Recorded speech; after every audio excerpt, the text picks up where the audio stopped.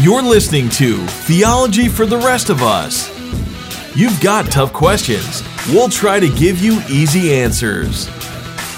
Now, here's your host, Kenny Ortiz. Hello and welcome in. This is Theology for the Rest of Us, and I'm your host, Kenny Ortiz, coming at you from the beautiful metropolis of Orlando, Florida. Thanks for listening. This is episode 161, and I'm going to be answering a question that I've been asked multiple times over the course of the last several years, and that is, how can we be happy in heaven if we know that some of our loved ones will be in hell? This is a very important and very sobering question, so I'm glad that it's been asked of me, and I'm excited to answer it here in this episode. Hey, before I dive in, quick reminder on a few items. Number one, we have a website, theologyfortherestofus.com. At the website, you can find a variety of resources and recommended readings, things like that. Also, you can find the archive of all of our old episodes. All 160 previous episodes are listed on the web with show notes, and in each individual show notes, we have recommended readings and links and things you can check out. So every topic that I've ever covered on the podcast, we've got additional readings and things you can look into there. So we hope that's a great resource. And then, of course, while you're on the website, you can also subscribe to the podcast. Subscribing is really important because it guarantees you never miss a single episode. Every episode gets delivered directly to your device when you're subscribed. So while you're on the website, hit any one of those subscription buttons. That'll make it easy. It takes you over to the spot where you can subscribe if you haven't already subscribed. So check out the website. You can do all of those things there. It's theologyfortherestofus.com. All right, let's dive into the topic at hand. A very important and very sobering topic. So anytime we're talking about eternity, it's very sobering. It just reminds us the seriousness of this life and how we know that how we live in this life and whether or not we have faith in this life will echo into eternity, right? This life has major ramifications and consequences in eternity, and that is a very important thing, and it's very sobering when we consider that some people will be separated from God for all of eternity and will suffer a permanent condemnation. That is, again, sobering is the only word I can think of, because the idea that loved ones, people we care about in this life, are in hell ought to be something that wakes us up and creates a sense of urgency in us. And so this definitely leads us to the question, how is it possible we'll be happy and excited in heaven if we know that some people have been thrown into a lake of fire? We will be happy in heaven. There will be immense joy in heaven. It will be beautiful. It will be glorious. We will enjoy and delight in God and His glory forever. It's going to be way beyond anything you could ever possibly imagine. When we look throughout the scriptures, we see this, and particularly in Revelation, this incredible, beautiful picture being painted. In Revelation 7:17, that makes it clear there will be no sadness in heaven. So how will we respond to the fact that we know that people we cared about on earth will not be in heaven with us? Well, in all likelihood, what will likely happen to us when we enter into eternity is that we will be able to see things the way God sees them. Right now, we can't do that because we're flawed, because we're finite, because we're limited, because we have a significantly smaller vantage point than those in eternity have. We cannot see things from God's perspective. We cannot see things from an eternal perspective, where it's extremely difficult to do so. But when we get into eternity, we'll be able to see things from a grander perspective. Now, I know this is going to sound harsh, and it's going to sound like I'm almost being numb to the fact that people are thrown into a lake of fire. And I don't want to sound like I'm being flippant. I don't want to sound harsh. I don't want to sound numb. But I want to be realistic. See, anyone who goes to hell, they go there because they've earned it. No one goes there unfairly or unjustly. Okay, when God saves someone, God rescues people from hell, it's His kindness and His mercy and His grace that are on display.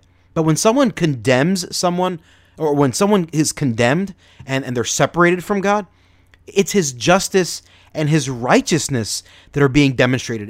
It's His justice that's on display. You see, some people are rescued from hell and they get to enjoy God forever. Again, that's mercy being displayed. Some people, they get what they deserve and they go to hell. That's justice, right? Some people are treated mercifully. Some people are treated fairly. No one is being treated unfairly. So the reality is the fact that God's glory is on display, both in His mercy and in His justice, will cause us to praise God. We reread in Revelation 18 and 19 about the praises of God being given to him even when judgment is being poured out on the ungodly. You see, we can't do this now because we're human, because we're fallen, because we're limited, because we're finite. We are not fully capable of seeing God's justice and wrath being poured out and us seeing how good that is. But whether you like it or not, whether you realize it or not, God's justice being served, God's wrath being meted out and poured out is a good thing. Now, I don't know how it's good. I don't understand it. I'm just like you, where I don't like it. It doesn't seem to sit well with me, but that's because I'm finite and I'm broken and I'm limited. But when I'm in heaven, when I'm perfected and I have a glorified body and a new eternal perspective, well, that's all going to change. I'm going to see things very differently. And when I see God pour out his wrath on the ungodly, the people who did not put their faith in Christ, well, I'm going to glorify him for it. And I'm going to see it as good. And it's going to cause me to worship him and to recognize the bigness and the magnificence of our God.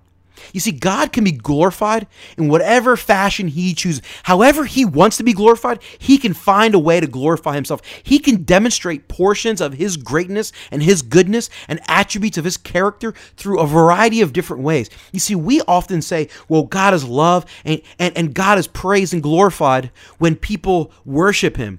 But the reality is people are going to be serving out his justice, and so God will be honored and glorified and worshiped in the way he metes out justice. God loves justice. God loves righteousness. And when he punishes sin and he rightly and fairly condemns some people, we will glorify him for that. We will see that as good. Now, we can't possibly understand that on this side of eternity, but serving God's justice is one manner that God chooses to glorify himself. You see, the problem with this sort of question is that we are judging our lives in heaven by our earthly minded existence. Like we try to impute onto heaven. We try to think about heaven as if it's like a better version of earth, but it's categorically different. It's going to be a completely different thing that we can't possibly understand or comprehend.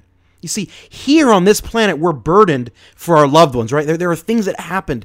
We care about people, and therefore we're disappointed when bad things happen to people we care about, right? It makes us sad. It makes us frustrated. It offends us maybe.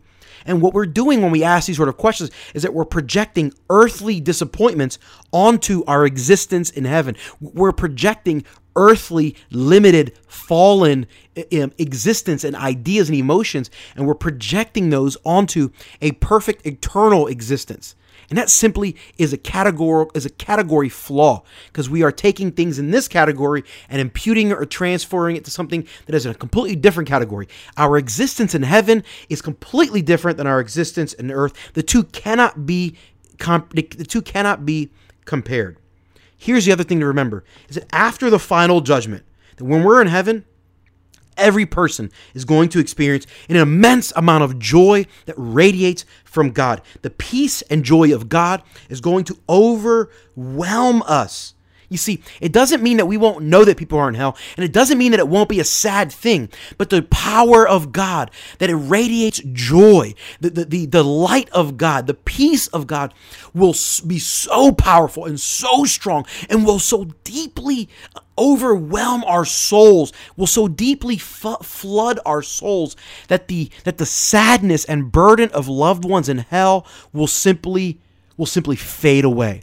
Like it's like, yeah, that will be bad. Yes, that will be disappointed. That will be something that won't be good. People, we love being in hell, but experiencing the joy and peace of God in heaven will be so much greater that we'll forget, or maybe not necessarily completely forget, but we will not even be able to remember the disappointment and the sadness, because the joy of God will be so greater. Like, have you ever been in this life, have you ever been on planet Earth and experienced something that was sad, but then you end up experiencing something else that was so much greater and so much more amazing that you forgot about that thing that made you sad?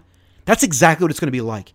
And again, we don't understand it on this side of eternity, on here on planet Earth, but there will come a day that the sadness and the concept of loved ones of ours being in hell, that sadness will be completely wiped away because the joy and happiness and peace of God will be so powerful and so grand that it will push out every negative emotion that we've ever possibly felt in this life or beyond. The glory of God will shine so bright. The joy of God will be so immense. We won't even be able to experience sadness. It will be wiped away. That's the promise of God for us. What an incredible, powerful truth. Hey, one other thought about our loved ones potentially being cast into hell. That is a real thing. Hell is a real place. And there will be people one day that are thrown into a lake of fire.